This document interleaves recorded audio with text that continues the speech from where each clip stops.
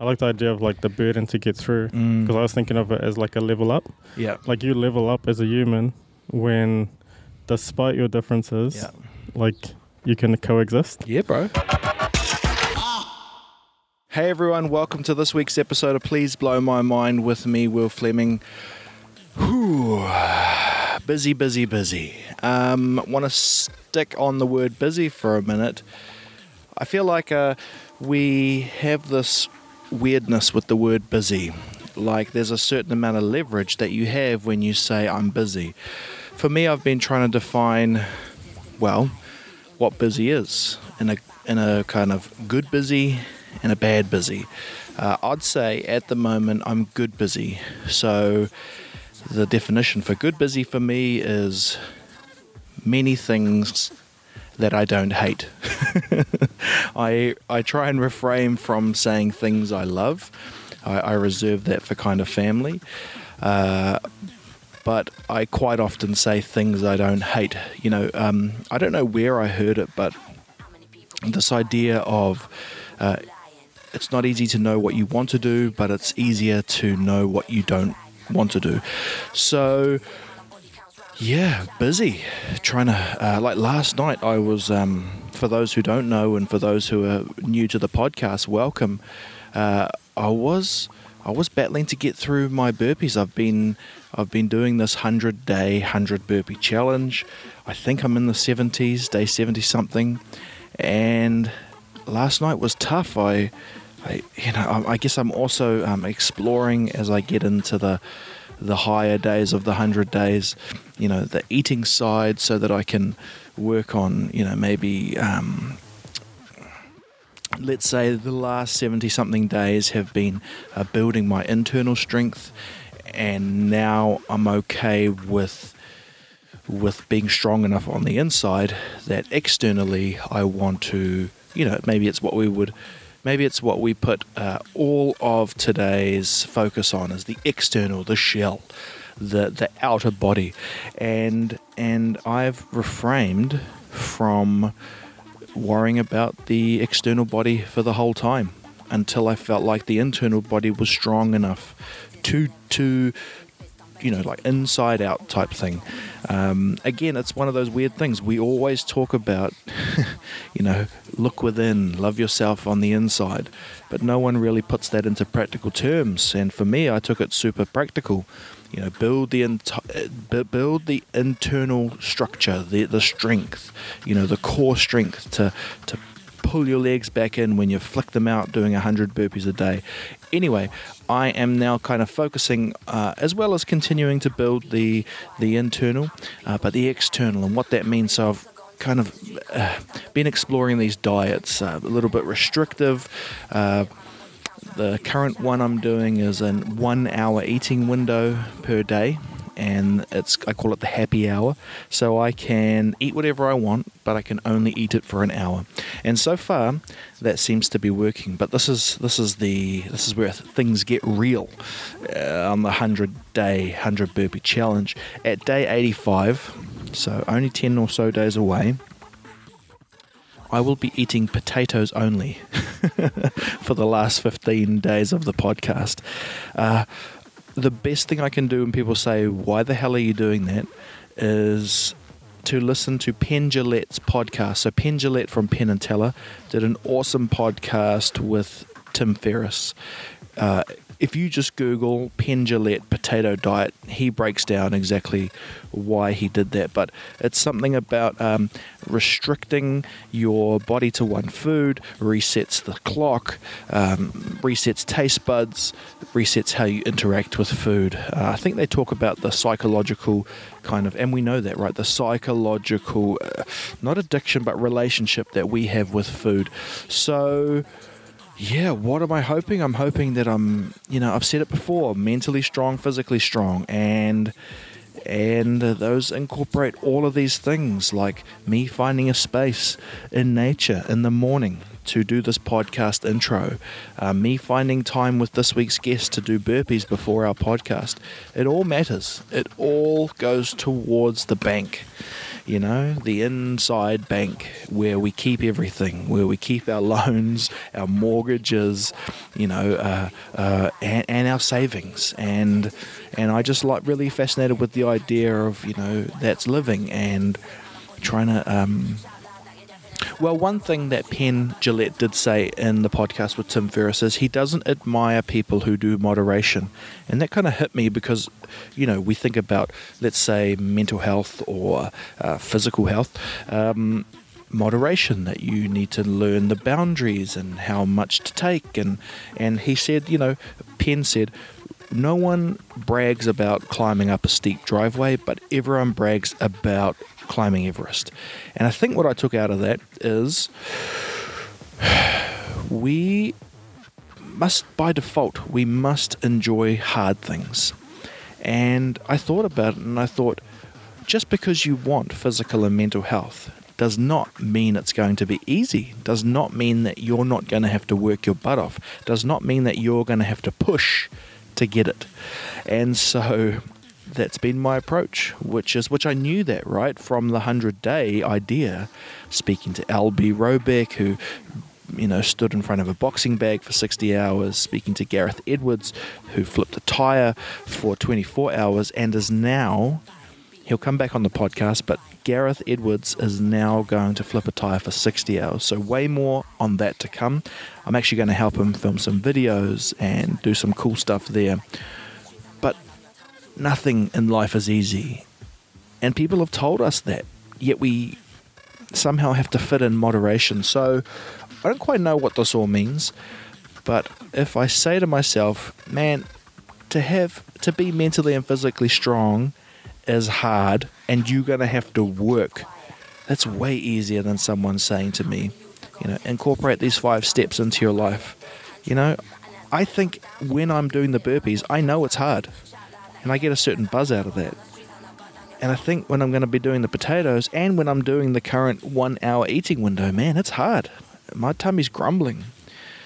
Okay, that's enough about me. Those are the updates. Good busy.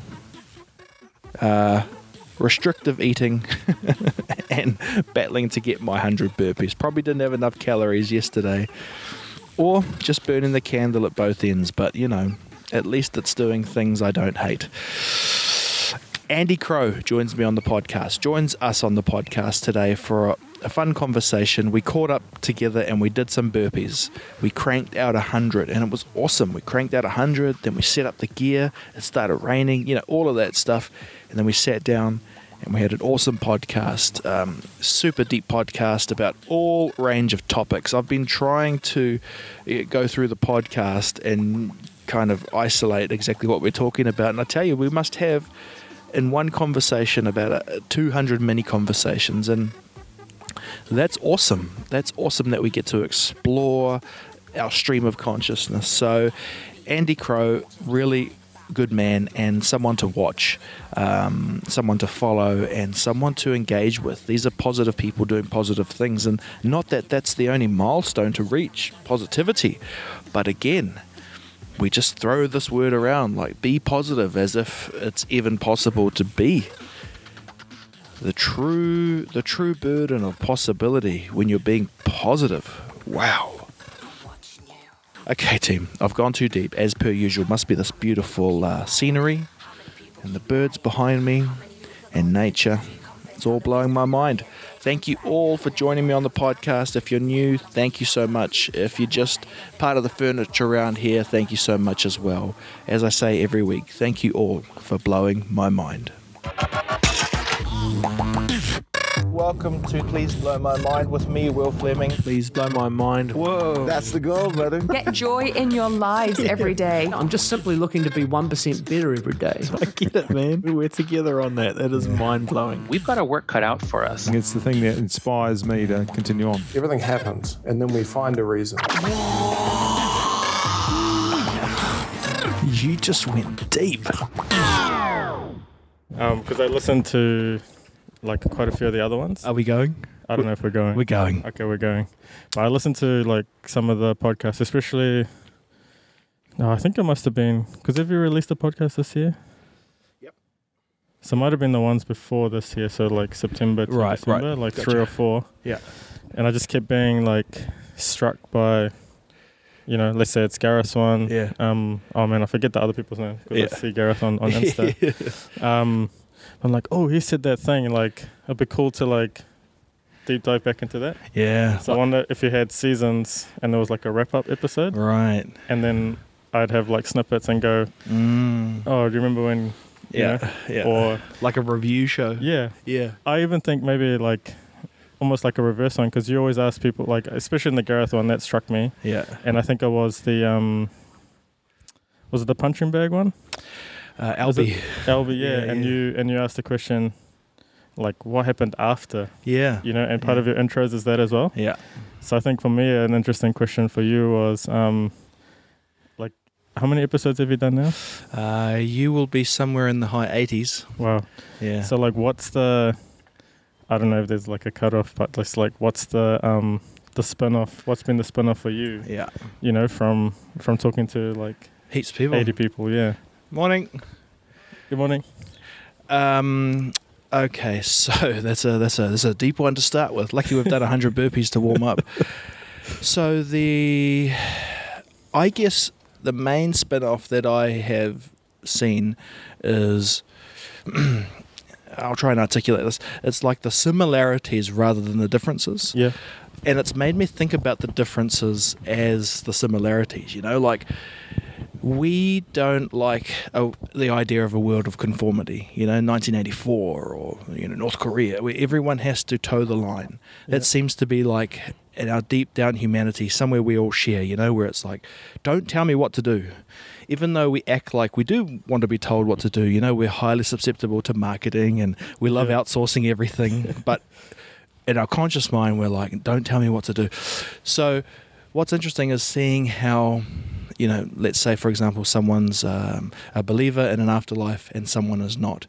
And in this society, in our current world, it's like those can't be, they're like carnivore eaters and vegans. Yeah.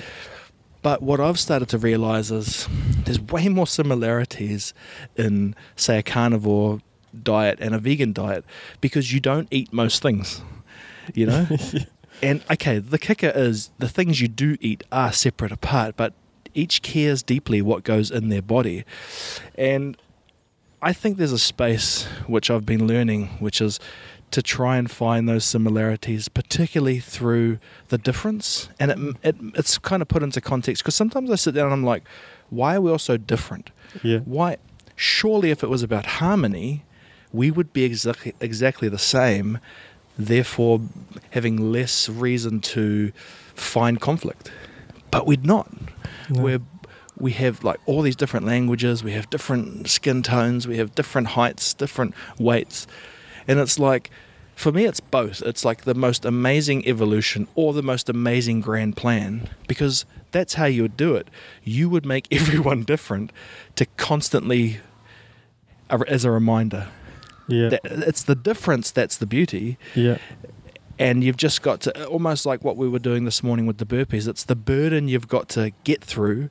If you acknowledge the difference, then you can move straight to the similarity. Yeah. As soon as like, because especially like I like the idea of like the burden to get through, because I was thinking of it as like a level up.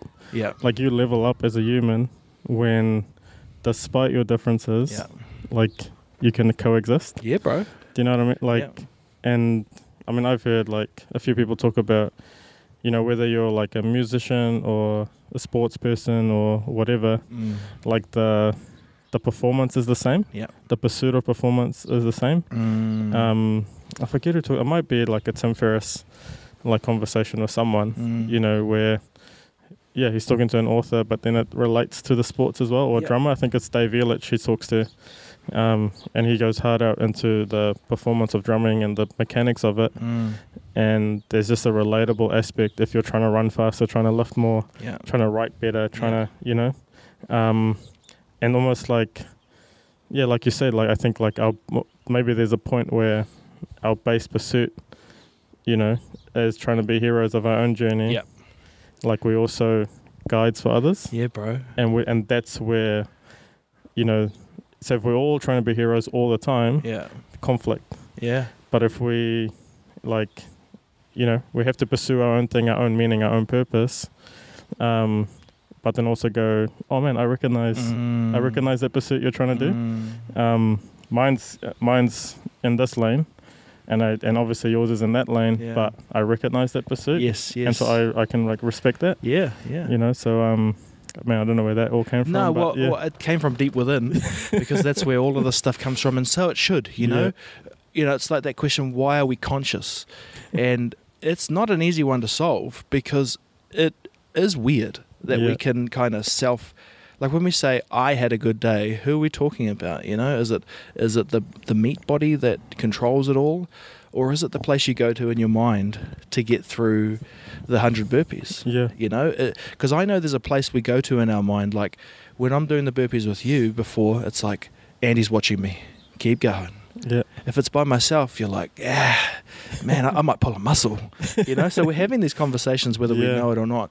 I mean, you referenced being the hero, and I think one of the things it's right in front of our face, but we don't always remember it, is I think we're also the villain.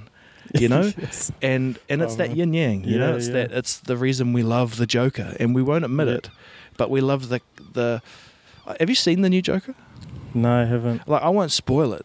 But for me, man, I watch it and I'm like, it's hard to say he's the bad dude.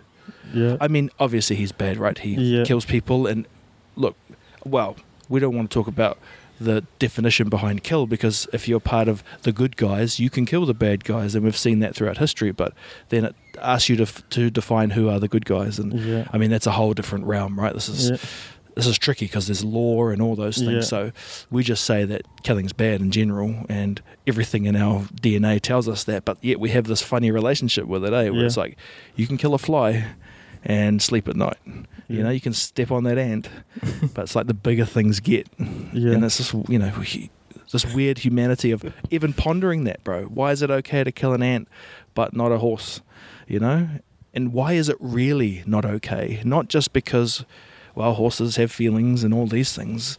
Where do we realise that? When the wolf kills its dinner, what's it thinking? Yeah. Is it thinking, oh man, I wish there was an easier way to make to get the protein I need to get through the day. Yeah, maybe I should eat plants, And actually, those are good questions.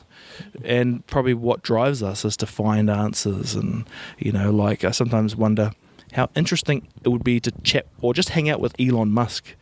Like, what's he lacking for all of that amazing brilliance? What's he traded in life? True. Maybe nothing.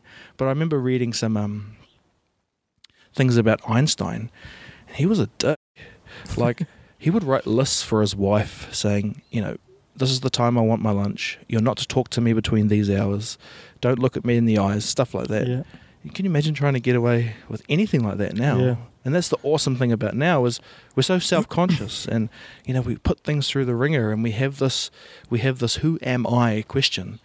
And I think ultimately it is working. It's just hard to see it when you're in real time. Yeah. And I think maybe this is the title of the episode, Einstein was a dick. It's going to get flagged by YouTube. But, true, yeah. Einstein was a emoji. Maybe D eggplant exclamation mark hashtag K. Yeah.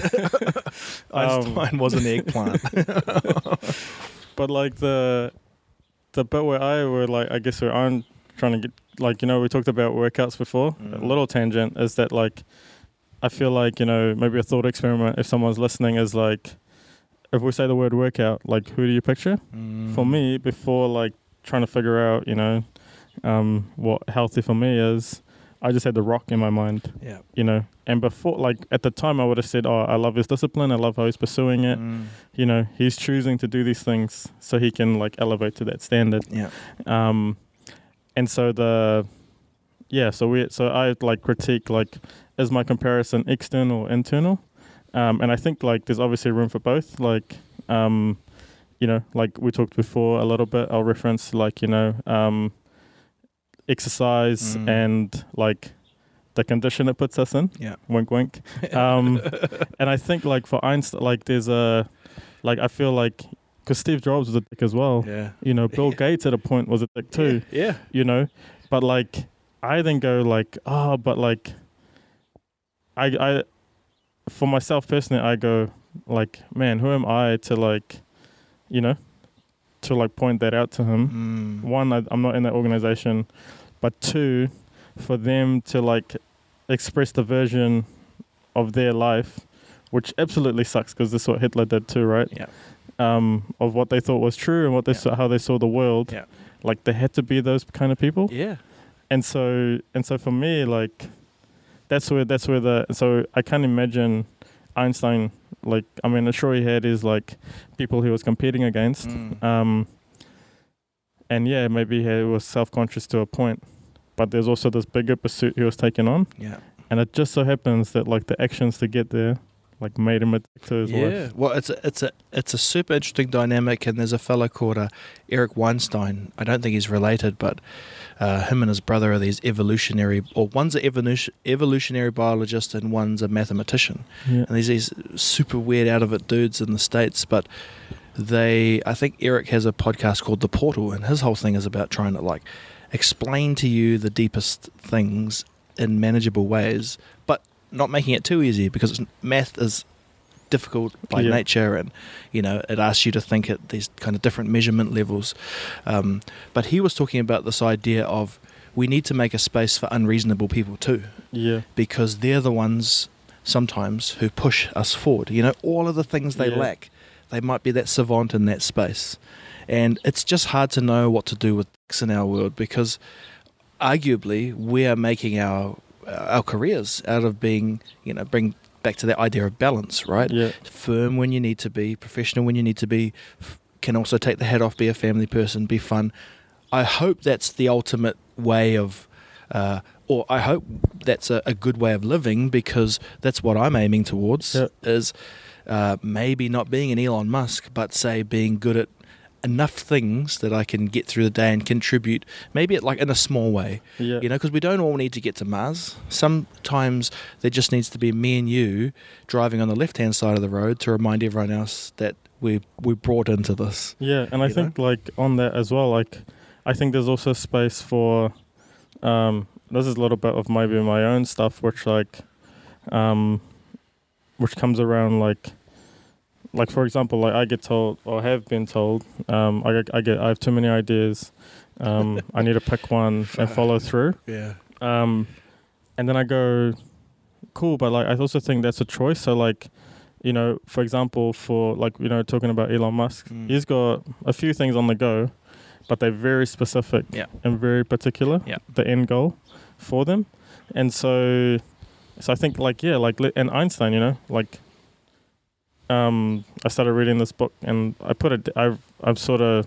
It's a long-term commitment. Fabric of the Cosmos. Whoa. I think it's Brian Greene. Yep. And the whole like pursuit of physics, from my understanding, from reading, like I think it's a fifth of the book now. People are struggling like with how to define motion. There's people out there committing their lives. Einstein, all of them. We're trying to like pin down what motion is. Is it in relation to stuff? Is there absolutes? But like all that kind of stuff. I'm enjoying the read. I need to step away from it, but that's not my cup. That's not what I'm pursuing. Yeah. And then people talk about being, you know, a multi-potentialite, all that kind of stuff. Yeah. You know, and yeah. Oh man, lost my train of thought. I think also like. We need, again, this whole like external like metric versus internal, like permission to wear all those hats. Like some of us like that pursuit's like super worthwhile. Yeah. Do you know what I mean? Yeah. Versus like having this very narrow, you know, not narrow, but like, like sort of straight line pursuit. Yeah, bro. And it's not, and neither pursuit is straight line. Yeah. And the thing I just want to touch on real quick, because I dropped Hitler in, you know, and I said maybe some people need to be dicks to do stuff. You know, like one of the biggest villains, if you follow the news, is Trump. Yeah. And I had this like really interesting story. I was fortunate enough to meet one of the imams who were in the mosque in Christchurch. Yeah. And he ended up being able, like, getting to meet Trump. And he told the most fascinating story about, you know, before the cameras go on, Trump was literally, like, almost in his ear, you know. Like, honestly, like I would imagine your granddad or your grandma, like, holding you after maybe, like, you'd been in a heartbreak. Like, that's how we'd, like, that was the picture I got of Trump. Wow. You know, Yeah. talking to him Yeah, bro. about the experience that he went through. As soon as the lights went on, as soon as the cameras flicked on, he, like, turned into the guy that we see. Yeah.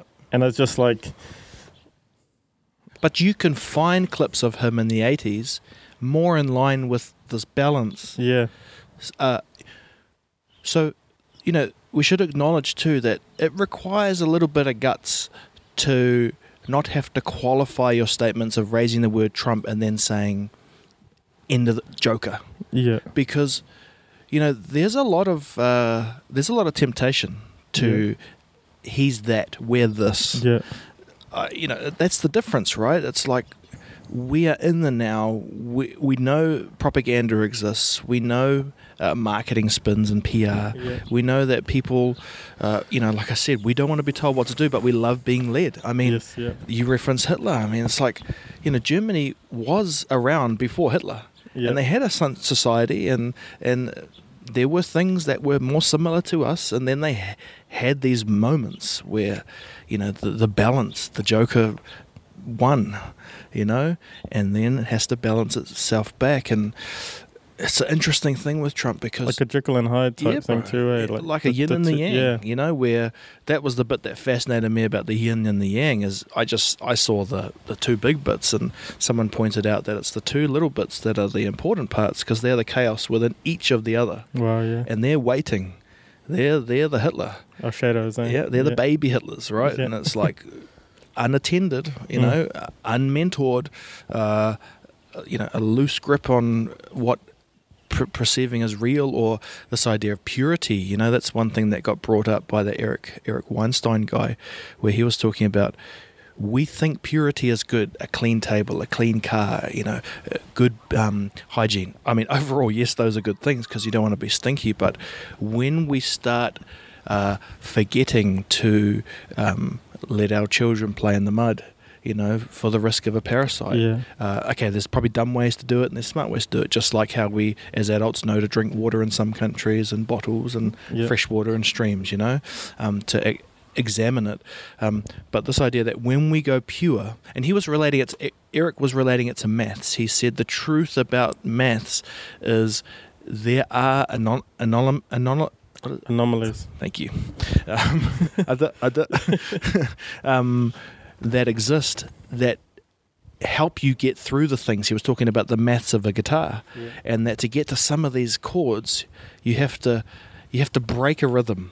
It doesn't add up, but it still works.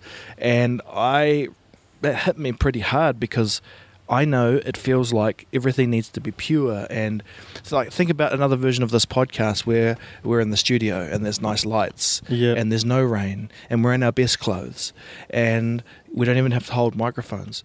But this, I think what we like about it, and we call it authentic, but I think it's the unpure. It's Yeah. the fact that there's benefits we get from not knowing the full story, you know. And I try and think about Trump in that way. I Yeah. try and think, I don't know everything about that person, so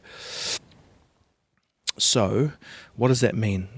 And this is the tricky bit for me, bro, because am I that guy in Mississippi in 1950s who said it'll work itself out when she can't sit in the front of the bus? Am I that guy who sat in the back? And what's the role of those people Yeah. who didn't stand up Yeah. and said, everything you're saying is wrong, Yeah. and I don't care about the collateral damage, I just know you're wrong, which is what most people say to Trump, right? Yeah. I don't care about the collateral damage. I don't care. Don't show me your statistics. Don't show me anything. You represent this to me. Get out. I don't know what the right answer is because there's probably There's not one. oh man, this reminds me. There's so many things like, you know, and I feel more like a knowledge broker in this space because I read a bit, but and I think I'm not like onto it with everything, obviously, but like for example, like, reading a book at the moment, and the guy keeps going on and on about, like, knowing 85% is way better than 100%, Yeah. because then, like, there's even studies and research. I'm keen to, like, look into it, and, like, how let's say you're deciding to buy a pair of shoes. The more you research, the less likely you are to go buy a pair of shoes today. Yeah. I mean, that's a simple example. Yeah. Like, the more we consume a certain type of knowledge about someone, the more we're swayed to inaction, right? And so, for me, like, in this space, like, it's about like, I think my personality, like, I'd love to see things as, like, black and white, as binary. I think that, like, a lot of us want that for our lives, like, we want to know that if I take this risk to go self-employed, it's definitely going to work out. Yeah. If I take this risk to, like, when I was, still dating my wife, like, to ask her to marry me, she's going to say, like, we want to make sure you have those pre-qualifying conversations. Like, you want to have everything lined up. But pursuing the purity, maybe pursuing the 100%, like, actually, like, creates doubt. You move away from being binary, Yes. Whereas I think, like, the unpolished, the authentic, whatever that is, for me represents, like, willingness to get started, willingness to, like, jump in, and the comments on here, like, I don't even know if I agree with myself if I listen to this back, but it's like, I was willing to, like, express an idea at that point in time, and, like, thankfully not that well known to maybe it have, bite me back or whatever, like, whatever that case is. And so and then there's also, I think there's a quote I heard on another podcast. I forget who it was, but essentially it was, better to be the person who's, like, tried and failed than to have, like, not tried at all. Hard out. And I think that's where, and so even when it comes to, like, a comment about Trump and about how human he is when the cameras are off, even though I didn't experience it, but from someone who's been through something horrible, Correct. it, like, like, it tempers my, that, like, I don't know what it is, the shake your fist, or, like, he's so different from me. Because, I mean, I don't know, if I had a camera on me all the time, like... Well, if your goal in life was to try and make money, to prove that to your dad that you're worthy, who knows the psychological effects? My goodness, And this is a dude who's 80 or something like that, right? So it's happening for a long time. And the question is, can you even do that? That's just some concept that, again, going right back to the start, we have this capacity to who am I? And this dude's trying to work that out. Just it worked out that in the public eye, almost like, how we're podcasting now, that's becoming like a bit of a value commodity. But it was just radio a few years ago. It was just talking a few more years before that. And we just happen to be, people who are experimenting with the format now. And who knows how many versions of the reality, kind of Avengers style, Doctor Strange style, where things didn't pan out for that dude. But if you actually look at it, it's so in line with what we always thought. I mean, Back to the Future said Biff would be president in one of those timelines, and it's like weird because he is Trump. He's this kind of bully bully on the skeleton who's scared inside, right? Because they actually acknowledge the other Biff who's cleaning the car. Remember, is that Marty? Your car's ready, sir, or something like that. And we just never remember that. We only see the bully, and I guess that's where we probably all know either at time we were bullies or we were bullied, but we know there is a certain fear to that. And I think what's super interesting, like you said, like, man, we're spending a lot of time on this dude. But I think maybe, like, one more thing for me is that, like, if you put it into, like, the bigger context, like, how, especially the people who voted for him, like, just the state of the story and context around their work lives, their country, their neighborhoods, their communities, and honestly, I don't blame someone who again, like listen to a podcast. I mean, I forget who the podcasts are that I listen to now, but you know, the story of this guy who grew up in a place where there was like 400 houses, you know, a little town in America, and how, you know, he'd go into the store to get groceries, and whether or not he had money, the dude would always give him the groceries, and somehow his mum sorted it out with the guy, you know, and then Walmart moves in, and all these small businesses and like the threads of the community like untangle, and so it's not anymore what he remembered. But he ends up writing, I should find this, I think it's the former CEO of Kickstarter. He writes a manifesto that essentially like is a representation of this like, you know, idyllic past. And so I think when people, you know, and there's the same I think for Obama going from George Bush, you know, to him, like there was a whole like, you know, crew of people who were like, man, there's like no hope. And there's this guy offering it, you know. His actions actually, you know, I mean, anyway. Yeah, look, I think we can, when it gets confusing, you can just go deep enough to know that we're all in search of something. Yes, yeah. And we will find something. This is the interesting thing about this journey of talking to people who, let's say, worship. And well, I don't even say we don't worship, because we all worship something. Yeah. You know, if Joe Rogan came to New Zealand, like I worship the dude in a weird way, you know, because I guess it's another way of saying ultimate respect, or, you know, seeing a shining light of who you could be, and we will fill the space. I think that I'm certain of that. Yeah. And so that's kind of one of the things that concerns me about the modern world is we're really, I kind of not called my 13-year-old, I didn't call him out, but I kind of said to him gently, hey, you know that there were things before you were born, eh? And he's like, yeah, Dad. But it's like when he says it, when he tells me things, there's such a conviction of how awesome it is. Yeah. And I'm like, dude, there were cool things before that. Or he'll say to me, oh, you know that guy there, he's in this game thing I like. And he's like, yeah, well, you know, that's Robert De Niro, and he was in these cool things that I liked and people liked before that, you know. And it's like it makes sense that we only kind of attach to now, because that does make total sense. But it's that weird timeline which we're not privy to. We're only privy to it after, you know. And I mean, you can see why. And I sometimes think I understand why people opt to not care about any of this stuff, to not think deeply, because it, you know, you said something about authenticity and willingly kind of, what do you say, taking on a burden or bringing something in. I think the bit people misconceive about that is that also means risk. Yeah. That also means that you're not guaranteed to win. Mm-hmm. Probably one of the best things about stability is you're guaranteed a certain level of winning. Yeah. I see that in my German culture, you know. My wife's German, and in Germany, it's really important to be this thing called Beamter, which is you can work for the government and never get fired. And it's like the ultimate status. If you're a teacher, a policeman, you do your time, like let's say 2 years or something, and then you're Beamter.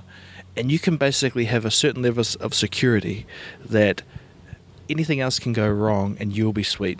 Wow, yeah. And I sometimes think that's part of the reason why we crack up at Germans, because they trade in that security, or they trade in something else for the security. And I think it's like, and you know, like I love Germans deeply, but they're crack up people.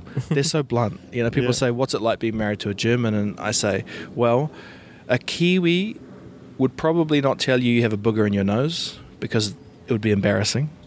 But a German would think it's ridiculous if they don't tell you because you've got a booger in your nose. Yeah. So they'll sacrifice the awkwardness for the betterment.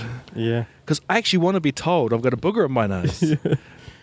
But we're this weird, you know, I don't know if it's just the English colonialism, which is, you know, all of that stuff.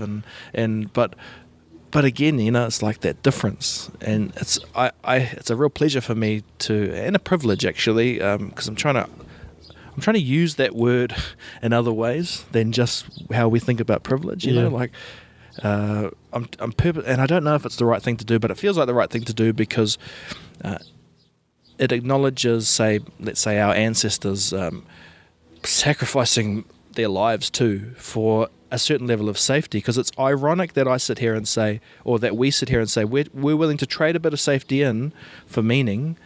For them, it was like, for my grandmother, she had to get all of her kids to New Zealand over 10 years or something. Wow, yeah. So it's like, safety wasn't a thing, right? Yeah. She would have traded it all in. She would have been a pure and conformity for having kids, and fair enough. But that level of sacrifice gave us this other, which we're trading it in to go back. Because it's like you talk about your son, we're going on about, let's say the cool dude.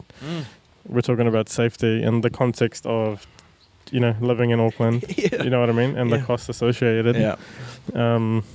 But then it's like, like people like 17, 18-year-olds jumped on a boat when not knowing what they were stepping into onto beaches they'd never been on. Yeah. To face gunfire for what? Correct. For freedom, for all that kind of stuff. Yeah. Yeah, so I'm just like, man, what really do we have to worry about? Yeah, well, I think we just got to worry to make sure that we, one thing I like about kind of more traditional ways of thinking is that it's big into kind of remembering or acknowledgement. Yeah. I think that's one of the misconceptions. And look, I should probably say I'm more agnostic, but with this gap in my thinking, which is just an open space. It's something I don't like about being closed off, like this is the idea and this is what's happening. I'm happy. I just think it's weird that if I was a god, well, we partly are to our kids. I sometimes say that. I'm like, dude, I'm your god. And he's like, no, you're not. I'm like, well, did I create you? He's like, yep. And I'm like, well, I'm a god. And he's like, damn it. But we kind of say it tongue in cheek. Yeah. But there's no way we get through this life if I don't say to him, I love him. I mean, there's a way, but I just think it's easier if I show and tell because I can. So I think it's a bit weird that if I was a god, I would do like what I do now. I'd whisper in the ear. Oh no, I'd probably just say, hey, look at me. We're all good. All right? I'm not around most of the time, and that's by design. See ya. Something like that. Yeah, just so you can, at your darkest moment, grip onto that. Because at our darkest moment, maybe we do. Maybe that is what we're talking about in our deep back. It's that thing, Lance Burdett, he's been on the podcast. He's a crisis negotiator. Wow. Yeah. And he was the dude that you send in when the terrorist is there. And he said in those extreme moments, you involuntary action of calling for mum or God. And I thought that was so interesting because, it's like, okay, well, that makes sense because mum is like a god, right? Talking about creation and this idea of birthing you and then so I don't really know what I mean, bro, but I guess it's like huge levels of deepness and I guess we acknowledged it too when we did our burpees that's only part of the equation. Yeah. It's no good just being the deep guys all the time. Yeah. And going on these psychedelic adventures and kind of not realizing that that's only one area of this consciousness that we have, and maybe it's underutilized, but we definitely need to be able to switch out back into, the one who's actively looking for the future and taking on the risk and knowing the consequence, eh? Yeah. Because I'm fascinated by, we just think it will work, but it might not work. There's no guarantees that Elon gets us to Mars, which opens up the next chapter of human thing. It might be that we're just like, dude, that's why we don't see aliens, because it's too hard to get around. Yeah. And I think there was, we're both doing these, you're doing 100 days of burpees. I'm doing the 75-day thing, which I'm, trying not to talk about because it's just it's my pursuit, But I think that's what Mars is for Elon. Yeah. And whatever that thing is for others. There's something about, people talk, I don't know it that well, but people talk about wayfinding as well. And having this, image of your destination in the future. Right. And I think, the idea of it just working out is we need that to take that jump, to take that leap. If I pull this off, then it means, you know, more time for my kids, more time for my wife, like more time like doing what I want to do. Yeah. And that's not, and for me, like, and I qualify this to myself, not even for other people. That means I still get to work hard, but at the stuff that I want to, you know. And I've got this idea. I don't know if it's going to be like a written post or like a little video, but around how I quit my dream job twice. True. Actually 3 times if I consider it. Like I was a you know, intermediate teacher, and maybe it's a little segue. I was intermediate teacher at Wesley Intermediate, so just on the other side of this field. Yep. And what was epic, why I say it was my dream job, is because I got a lot of freedom to shape stuff how I wanted to, and then also the job part provided the accountability. Yeah. And then so that was epic. I quit that. Wow. Do you know what I mean? Yeah. Like, it's crazy. I was on the founding team of Critical Design, who's turning like waste plastic into furniture.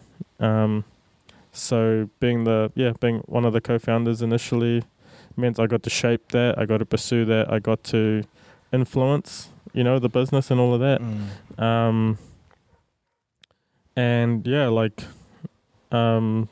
I did that while I was teaching too. So, but I ended up cutting myself off from that. I ended up at Ngāhere Communities program lead. Was a director initially, shareholder. I mean, and when you're in a year shareholder, honestly, like it's not like a 10-15%. It's like way less than that. But like it's a nice thing to say. And I got to shape my role.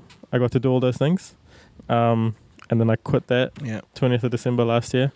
And maybe that's the clickbaiter in me. I quit my dream job 3 times. But there's also like, for me, there's something when I like understood like what the work was. My narrative from society is that, oh, you don't want to do hard work.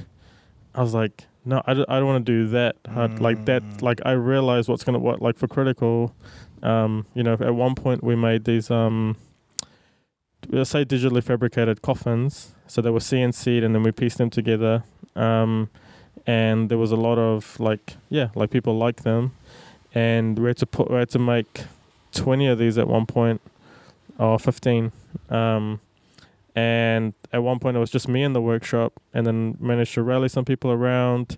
I got in the zone, we did like 10, 12-hour days, trying to pull this off. And then in that moment, I knew what would make that business work.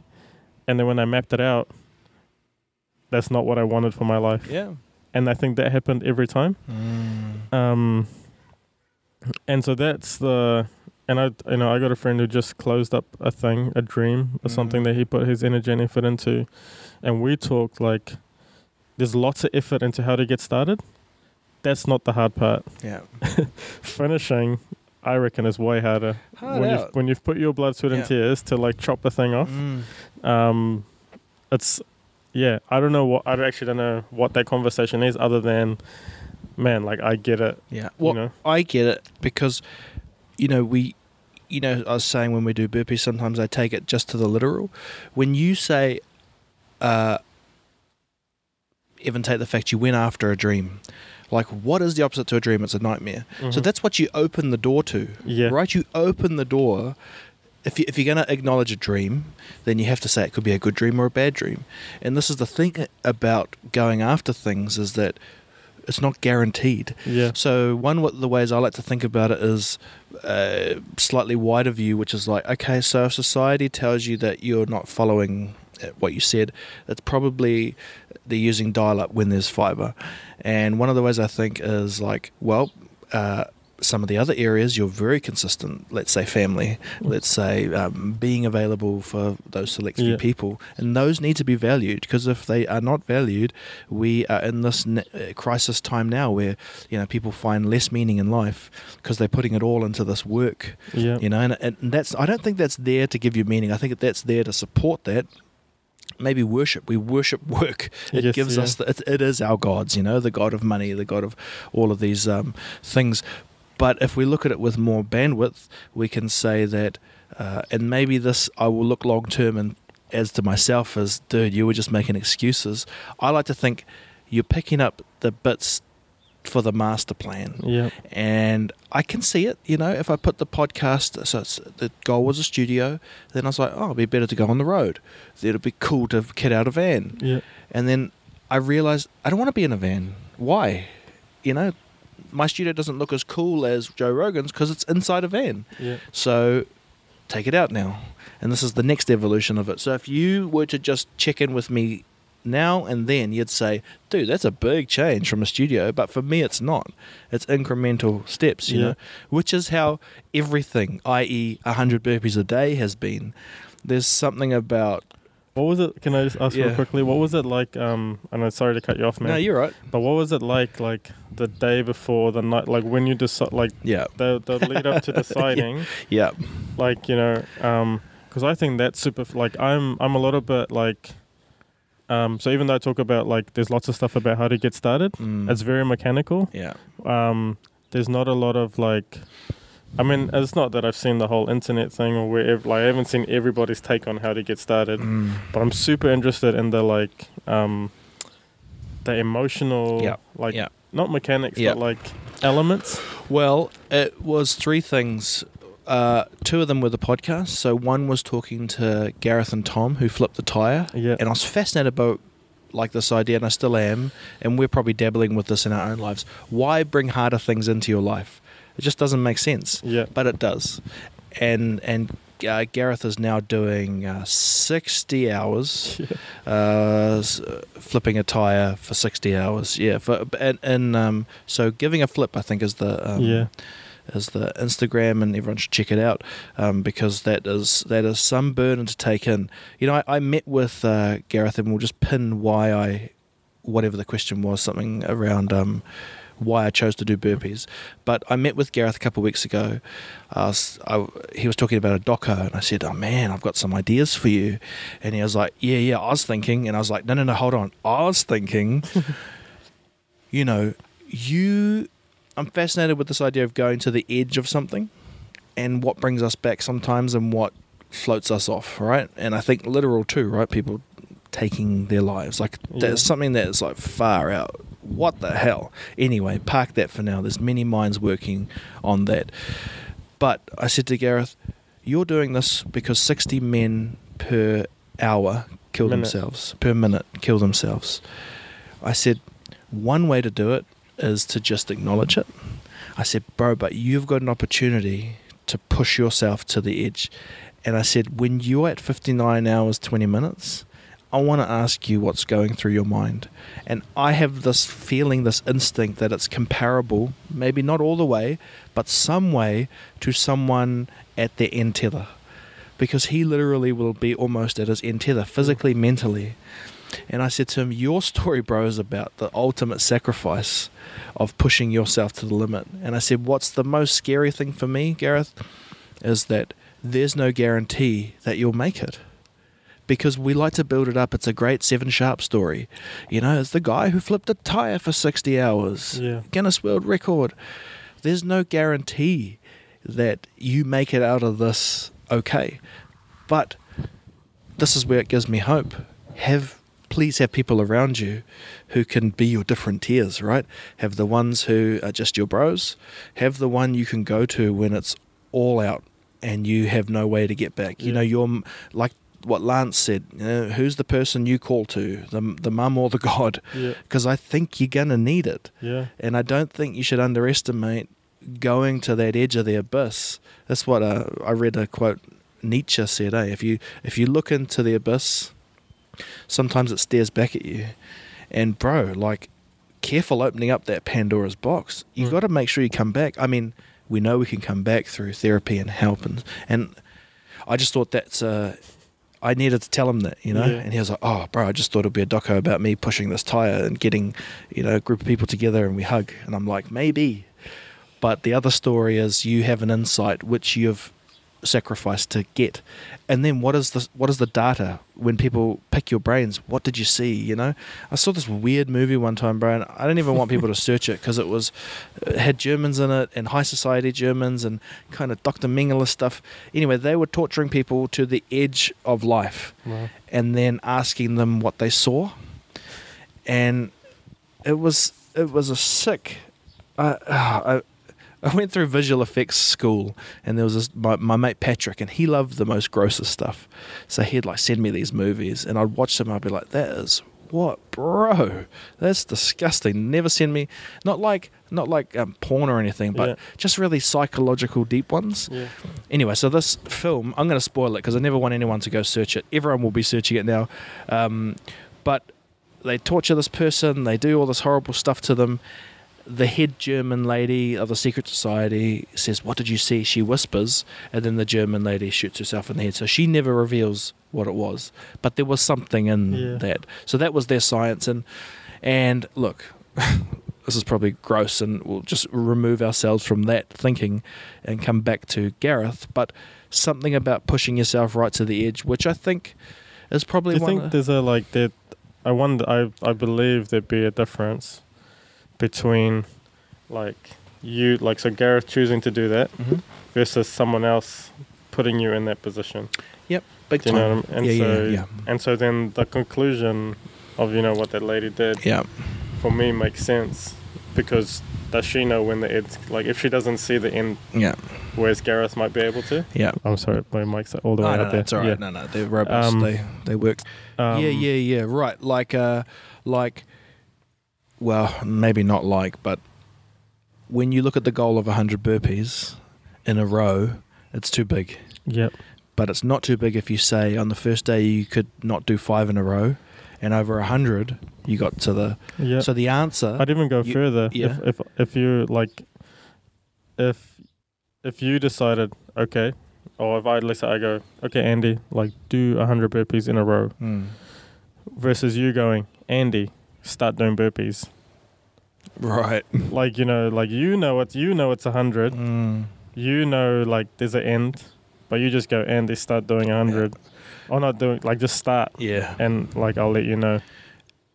Oh, okay. Well, that's. So that's, I think, the dilemma, like, where that, in terms of going to the edge. Yes. Like, right. So Gareth knows it's 60 hours. yeah. So regardless of the pain, it's still 60 hours. Right, and this is like beach chair commentary, right? Yep. Like, you know what I mean? Armchair commentary. I probably wouldn't, I'll probably do training and could do like an hour. Yeah. Man, that'd be my own body, like, it'd be, it's not far off my own body weight, so flipping myself for an hour, oh man. Well, yeah. So I was going to add that in there, Yeah, you know? yeah, We're pontificating here. Yeah, well, that's right? This is the space we're in, and hopefully it's providing some entertainment or value for someone, you know, in those stuck in traffic moments, or worse, you know, because that is the kind of the other side that I sometimes dip into in the podcast, which is like, ooh, this is an interesting space. Yeah. This is a weird nook where you provide this level of service, but also with a risk, you know. Like I had this podcast last week with my friend Daniel, and we were kind of arguing on the podcast about fasting and saying, is it right not to acknowledge people who are starving when you're willingly starving? I mean, it's something what we're talking about with Gareth. Yeah. And he said, you don't, well, okay, I'll be careful with what I say, because Daniel by no means was saying anything apart from just talking. But he was saying, I don't think it helps if you feel guilty when it's not really the same. And I said, no, I don't really think it's about the guilt.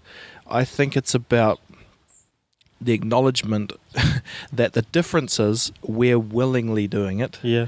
I think he was saying the same thing too. He's going to be mad at me because, you know, when you try and recreate a chat, one has to be Batman and the other one has to be Joker. We were neither, right? We were probably flicking back and forth. It was just two friends chatting. But in context of what I was just saying about this weird nook, is that you never know where that information goes. Yes, yeah. Maybe someone decides, I'm going to try and fast. Or, you know, I've had Grant Schofield on the podcast, who is the fat professor, advocates for high-fat, low-carb diet.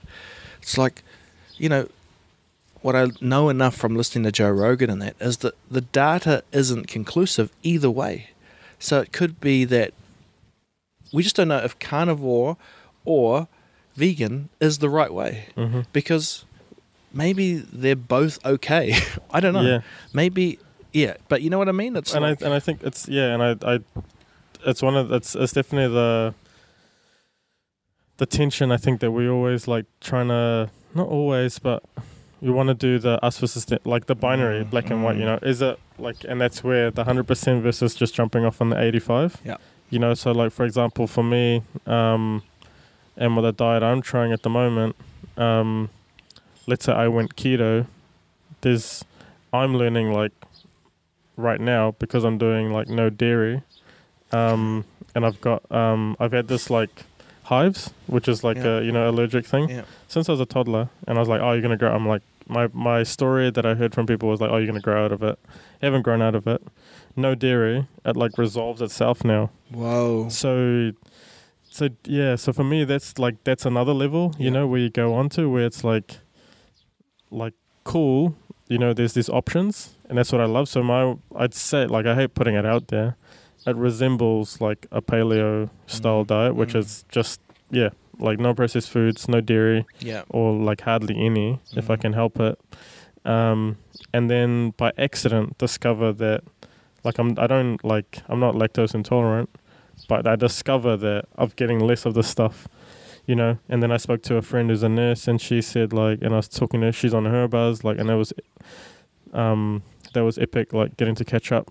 And I was like, man, I went from like an antihistamine a day to like 7 in the last 3 weeks, which is like, you know, awesome. Like 60% cut, like a 66%, 2/3 cut down, you know, of it. And then she like also like highlighted to me that like antihistamines like dull your immune system in order to like, you know, lessen your allergic response. And so I'm like, so one, like you know, I've started all this other stuff like exercising, all that kind of thing, and I've got more energy, but I've also taken this like drug out of my system pretty much. And so it's like all of these things adding up. So I think on the diet thing, it's like, I just love that there's options, and that because they work for some people, there's one that might work for you. Right. You said something, and I wonder if it encapsulates, I mean, there's many things that encapsulate what the hell we're up to, but you said accidental discovery, which is kind of like luck. Yes, but a nicer way of saying luck, because it suggests that the accident means you know, it wasn't guaranteed, because accident is a negative connotation, and discovery being like, at least you learn something out of it. You know, so that kind of helps me frame up this whole area we're doing. You know, what are the accidental discoveries that we're making by, you know, by trading in things that it feels like are not wrong, against the contrary, you know, like we should be getting ready for work right now. True. But you know what I mean. Like, but what it is 7:20. You still cool? You sure? Okay, cool. Cause I'll just check my phone. We can wrap it up, and we can do a part B. When do you want to go? Because I don't have to be at work till like 8:30. But you just tell me when. I'm happy to wrap up. Should we go till 8? Okay, sweet. If we go that far, otherwise we can. If we run out of things, then the burpees won. So coming back to why I chose the burpees. So I had the conversation with Gareth. And then the week after, I had a conversation with Albie Robeck, who punched a boxing bag for 60 hours. And he was the clincher for me, because I was like, really? You're doing something that hard? Why? And he was like, I don't forget exactly what he said, but it was something about, you know, actually I don't know what he said. I could only have the feeling of what he meant. And from my memory, it was something like, you know, prove to myself that hard things can be done. That's what I took away. So it started rolling around in my mind. And then a fellow I've had on the podcast a couple of times, Te Omeka, Motuhu, he's got, you know, super interesting dude. He's right into LinkedIn business, but also, you know, he does pull-ups and all of that stuff. And he tagged me on LinkedIn one day and said, bro, 100 burpees, 100 days. And I was like, oh, That's it. And so I went to dinner with neighbours, because that's the other thing I'm trying to do with my wife and family, is get to know the people around us. Yeah. I mean, there's something really kind of basic about it, but it's awesome. Yeah. Like the dude who wrecked me yesterday with burpees and run, he's a pilot, he's the man. It's just down the road. Yeah. And it's like, oh, cool, I got a training buddy now, and I don't have to drive all the way. Yes. Anyway, so I was with them for dinner, and I thought about it all day, and I'm like, how would I strategize it? And I said to them, how would you guys attempt 100 burpees a day? And they're like, oh, yeah, good question. Probably I'd break it up into 5 sets of 20. And I'm like, oh yeah, that sounds logical. So I thought that was the clincher, right? It was the metaphorical tinder that started the flame. And then what got me across was the logical acknowledge of there's actually a strategy. Yeah. It wasn't just do 100. That was too much. Yeah. But 20, I thought in my mind was manageable. What I was to realize it was more like 5. Yeah. 5.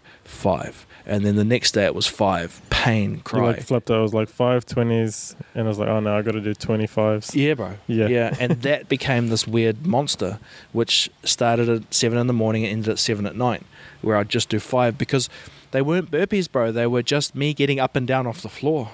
And it's so interesting, because I said I have to record each one as a thing to me, not to post each one, but if I want to, I can post the stats, and that helps. Yeah. That's that balance, right, of not sharing. Yeah. Like, it's not the Kardashians, show your butt, but it's a hint at what's going on in my life. And Yeah. it's awesome to be wrestling with that dynamic. I tried vlogging for a year, and I've unlisted all those videos now. They still exist on my page, but that kind of taught me so much about what to share. I was sharing everything. Family, Yeah. parents, because that's the level you go to in your mind when you think like Casey Neistat, I gotta vlog every day. And it's been interesting to see how that whole world's playing out.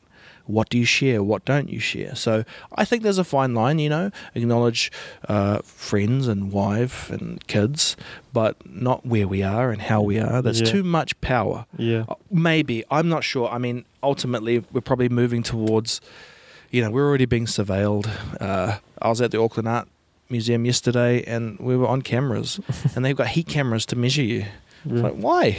True. And I was like, are you allowed to do that? Anyway, they probably are. I mean, they're artists, so Yeah. or they're the people who hold, the greatness of whatever's in our mind. So I guess they're allowed to measure my heat temperature to see if I'm whatever.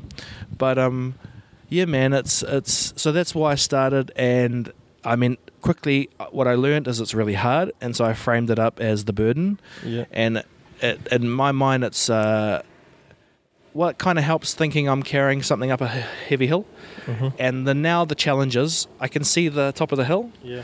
I'm going to get there. What's next? Yeah. Cool. And I don't have to put too much pressure on myself, because I think we do in life. Yeah. I think we haven't even started the walk up the hill yet. We're thinking about the top, and that's too much. That's too much. That's too much pressure. Yeah. You can't. It's like saying start your burpee and never know when you're going to finish. Yeah. So probably the most valuable tool is learning to break things right down. If I'm struggling just to get through, I'll just do small sets. I'll make it fun like we did today. I mean, that was still a workout. I was sweating hard, but we're chats in the middle, then we do some more work.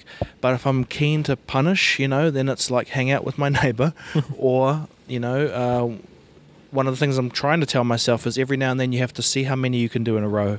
So I can do 40 in a row. Yeah. Cool. But I know I'm over halfway, so I've got to get that next level and get to 50 and 60, because I wanted to be able to do, after 100 days, my goal is to do 100 burpees. Yeah. I don't know if I'll get there or not. Not the point, though, I don't think. Yeah. No. I don't have to say I didn't get to 100 burpees. So I got this random Yeah, it's attacking. fly in the face. Yeah. Look, Epic, man. Like, and I think also, like, what I like, even just the vlogging, and it's that, like, I think I talked about it, the workout thing, the comparison, and I'm super interested in that at the moment, especially for getting started. Yeah. And for getting started at what level? Right. Do you know what I mean? Like, and even like I think with you, like, getting started on the burpees, having that strategy, and I can speak for myself, like trying this all out, is the accidental learnings, Mm. you know, and how this ended up, like this setup as an accidental process. But like if you hadn't had the dream of the studio, which is a big enough thing to get you off your butt, right? Yeah. It then puts you in Yeah. this like new space. Yeah. You know, for me, like wanting more energy for my kids, like it just, I couldn't, before this, I couldn't equate, Morning. I couldn't equate like, you know, trying to 45-minute things a day Yeah. is going to mean I have more energy. Mm. I feel like at the outset you'd think it'd make you more tired. Yeah.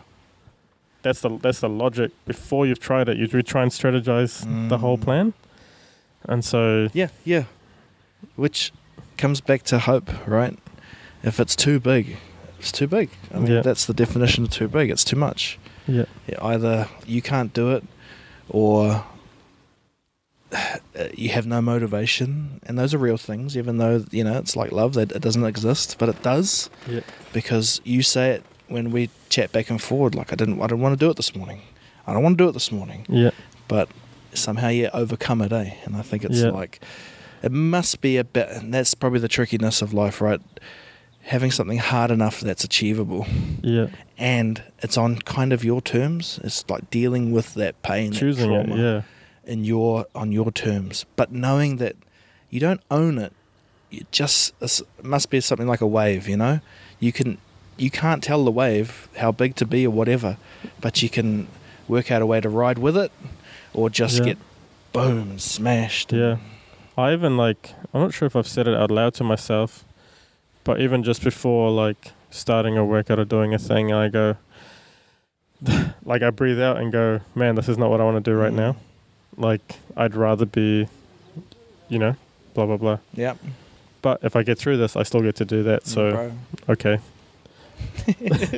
And the idea of and I struggle with, I think the thing as well, like, I'm sure there's research on this. When you tell people about your diet before you've started it, you get all the endorphins already.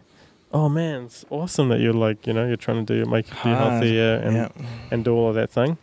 So for me doing this 75 days thing, I'm going to try and contemplate maybe always having some type of days thing, maybe, and whether it's a level up or it's a level back, or it's not even a level up, it's just like another challenge, so maybe that it's 30 days of adding journaling or meditation, like just having that that space where I want to be, and then I think over time, I'm probably gonna not share any of that. Yeah, bro. That's the and I think that's the accidental experiment as well around our own hacking our own habits in psychology. Yeah.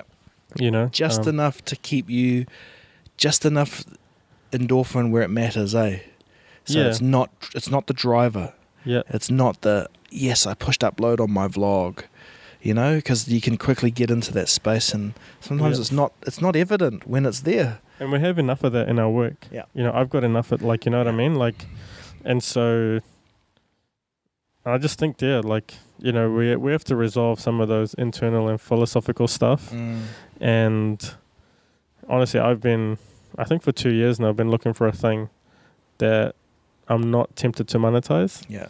And I feel fortunate, lucky, privileged that I get to choose to be healthy. Yeah. And follow through, so I'm very I'm super I'm looking at myself here. Yeah. And this is going to be on a podcast, and I've said all those things. Well, look. Do you know what I mean?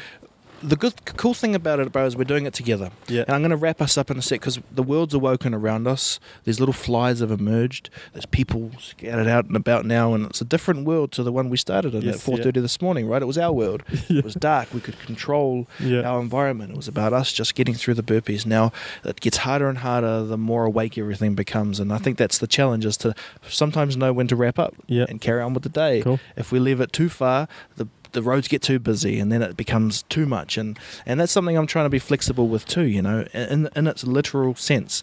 Be flexible with your timings and how you think, and also just I don't know, Actually, I don't know. That's probably where I wrap most things up. Is I don't know, but it's a team game. You said we're putting things out there, but we're putting things out there, and so if they come after me, they come after you, they come after us. Well, we're coming after ourselves. Maybe that's a better way, because I don't like the us and them, even though I know it's deep within us. But so we probably should sometimes come after ourselves. I want to be able to prove to myself that these ways of thinking were correct, or I've got maybe a sense that after all this journey, I'll just get a 9 to 5 and be happy and content. And I don't know, maybe that's just the the ups and downs of it all, that we have to go through this feeling of, get out of my way, I'm invincible. It's all too much. It's somewhere in the middle. I'm invincible. It's all too much, and then there's that accidental discovery as well, which sometimes wipes you out. You realize that there is everything you believed gets crushed, or vice versa. But I guess, bro, I end by asking every guest, well, most of the time I do, if they could share like a mind-blowing moment. And I kind of, what I mean by that is there something that kind of like, defined you in a way that, I metaphorically think about it like you woke up, or it shed a skin, or Andy went to bed one night and woke up a different Andy. He couldn't see the world the same way because of information or an experience. Is there anything that pops into your head? A mind-blowing moment? Oh, man. I think for me, like, it's been like a gradual thing, like I think, I feel like maybe it's similar to the, how to boil a frog, you put them in cold water and you turn the temperature up and up and up and up till it's cooked. And I think that's just been like my life. And, I get like, on the podcast, I hear you talk a lot to, man, I'm in my 40s and I'm trying to do this thing. I'm in my 30s and I feel super, like what blows my mind is that in 2006, so my last year, 2006, my last year of high school, last day of high school, and there's these 2 likely to be awards, and I mentioned this a little bit before we recorded, and some people are getting, most likely to be NZ representative triathlete, and the guy did it. I think his name was Ryan Sissons, and someone else, Miss New Zealand, blah, blah, blah. And all these ones, cool things, obviously based on people's personalities. I get most likely to be a mute. And for some reason I still get up, and receive the award. And I see that now as that's how my peers perceive me, as a quiet dude, which is like, I get that. That's all good. But my mind, I guess, is like it's hard to, there's obviously not everything's gone perfect, but I live with gratitude now, that I've been able to do what I've been able to do, and that's in reference to me and my passions and my goals and mission in life, and so I feel like super grateful. And Gary Vee talks a lot about, and a few people now, about going into a rest home, and people talking about regret. And from being 17, 18 till 20, living on roughly $135 a week, and my board was $130. I made it through that, and had the time of my life, working with skaters in Gisborne, to now 10 years later, pretty much in a similar position, not $135 a week, but I've jumped into, I guess, this thing. And I think for me, I'm I've resolved the most likely to be a mute thing, and it's a pseudo fuel now, where it's well, could a mute do this? That in the back of my brain is could that guy that was perceived that way be doing this? And it's not in reference to anyone else, but it's me then versus me now. Yeah, bro. And that's the pursuit going forward. Yeah, I love it. Yeah. I love it because You know, it's a hopeful message, right? It suggests that not always. Maybe the award got given to other people, and it owned them, right? But we've got to find our way to pick the battle we want to fight. Yeah. And most of the time it's ourselves. Yeah. I think, because those other things are kind of qualifying some bits of us Yeah. or what we're sending out, like a frequency. But it's an amazing thing to be able to, you know, like I meet you today, and I meet the Andy today, right? That's a bloody weird concept. Yeah. That you might hint at a past, but I wasn't there. Yeah. So I see the guy who just nailed an hour and a half talking. Yeah. And we've had other meetings where that wouldn't have been anything in my first thoughts. No. It would have been my first reading of you was someone who kind of deeply considers ideas and how to optimize. Yep. You know, and I think sometimes we have to. Thanks for that, though. No. Yeah. Well, you know, it's like you earned it. Yeah. You know, that was how you projected and how I've seen the follow-up being. And I just think sometimes it's cool for other people just to, you know, critique us in a good way. Yeah. Because we love to critique, you know, and they're like, bro, you need to, and I think that's probably the job for your closest people who see the good and bad parts of you. Yeah. So, you know, my wife always calls me out. She's like, you're so nice to your podcast guests. Give me a little bit of that respect, you know? And it freaks me out because I also have a different vocabulary when I go into the podcast character. Yeah. I use words like contemplate and, fathom. And those are things where, Anomaly. yeah. And I need to be able to also listen to that critique. Yeah. So, but also listen to the other side, with people that you meet as the version you are today. Yeah. Of who you are today. Otherwise, it's that acknowledging thing. You only have half the bandwidth, and I think it's unfair on ourselves. It's not fair because we're not just who we were. You know, that's the one thing that we can probably wrap everything up is we're not just who we were. We're also who we could be, but we're also who we are. Yeah. And so, you know, it's all of these things, and there's just no guarantee. There's no guarantee that any of us get out of this thing unscathed. But I think that's the point.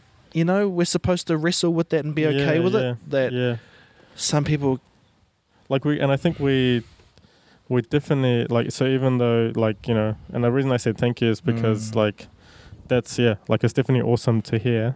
You know what I mean? Like your perception of like how I am in the world, but also like, you know, like I think about the work that Gareth's trying to do. Yeah. Like some people carrying that stuff with them as though it's now. Yeah. And again, like for me, like I like to keep it close because it just that self-imposed, maybe like, you know, humble kick, like, you know, to just go, to kick yourself in the guts a bit, so that it's always like just contextualize it, Yeah, bro. like more, you know, like. Even though I've got to do some things that like go in the face of that, there's something about remembering it that keeps me like wanting to pursue, you know, like I mentioned, like communication is one of my things, and I see that as like a future skill set that will become, that makes me valuable, you know, whether or not my stuff works out. And so I pursue everything now through this lens of like, okay, like what's the communication piece that I need to grow, build, etc. But it's not in comparison to Robert, to Joe Rogan, to Thing. You know, it's finding my accidental experiments into that, whatever that is. Yeah, bro. Boom, brother. Thank you for joining me. Just a quick 30 seconds. Just drop way people can follow you, how they can engage with you in the business side, right? Because I love the fact that we can speak authentically, but part of that is also practicing that we don't just do things for free. Yeah. You know, so this opportunity just for you just to connect with the audience and. Cool. On Instagram and Twitter, you can probably find me. You can find me at Andy Makes and then _. So I got two jams. So one is I freelance as like a instructional designer. So let's say you're trying to create like a live experience or a workshop experience. I love taking those ideas, putting them into frameworks, and then supporting people on how to support their crew or crowd into like getting their ideas across. So working on a project at the moment where we're doing something around like circular economy stuff, and so in the thick of that. And then my other jam is because of my education background, I think, but also got a strong sort of sense of like how to do equity, right? And so I run National Tech Library, where schools can like issue gear and resources, and for cheap. So the tagline is access to tech without the hefty price tag. And so for me, like, I think one of them's my side hustle and one of them's my main thing. I don't know which one I want to be the main thing yet. But I figured as well, like, I'm always someone with a side project. So, and then also, like, fascinated by this idea of like how to get started. And I think if I was to be aspirational, I'm not sure what I think about being like, it's not a life coach. Maybe it's a getting started coach. Somewhere in the future, I see that as something. And just, because of all the tools and stuff and me trying to build things at the moment, I feel like that's a value space. And then also, I think my last thing, actually, which I haven't acknowledged a lot, and which is it's on the back burner, but Impact Sessions, a podcast about social innovators and the things that they go through, like similar to this one, but like diving into like, again, how they got started, what sustains that, and then how do they think about making impact and money, pretty much is what the conversations have been about. Boom. Awesome, bro. My favorite bit is while you were pitching, a massive truck drove by. And that's life. Because it's a massive truck that does like chopping trees up. So what does that mean? It means the tree... I don't know. No, it's too much. People are getting to work. We've gone too deep. Thank you, brother. All good, man.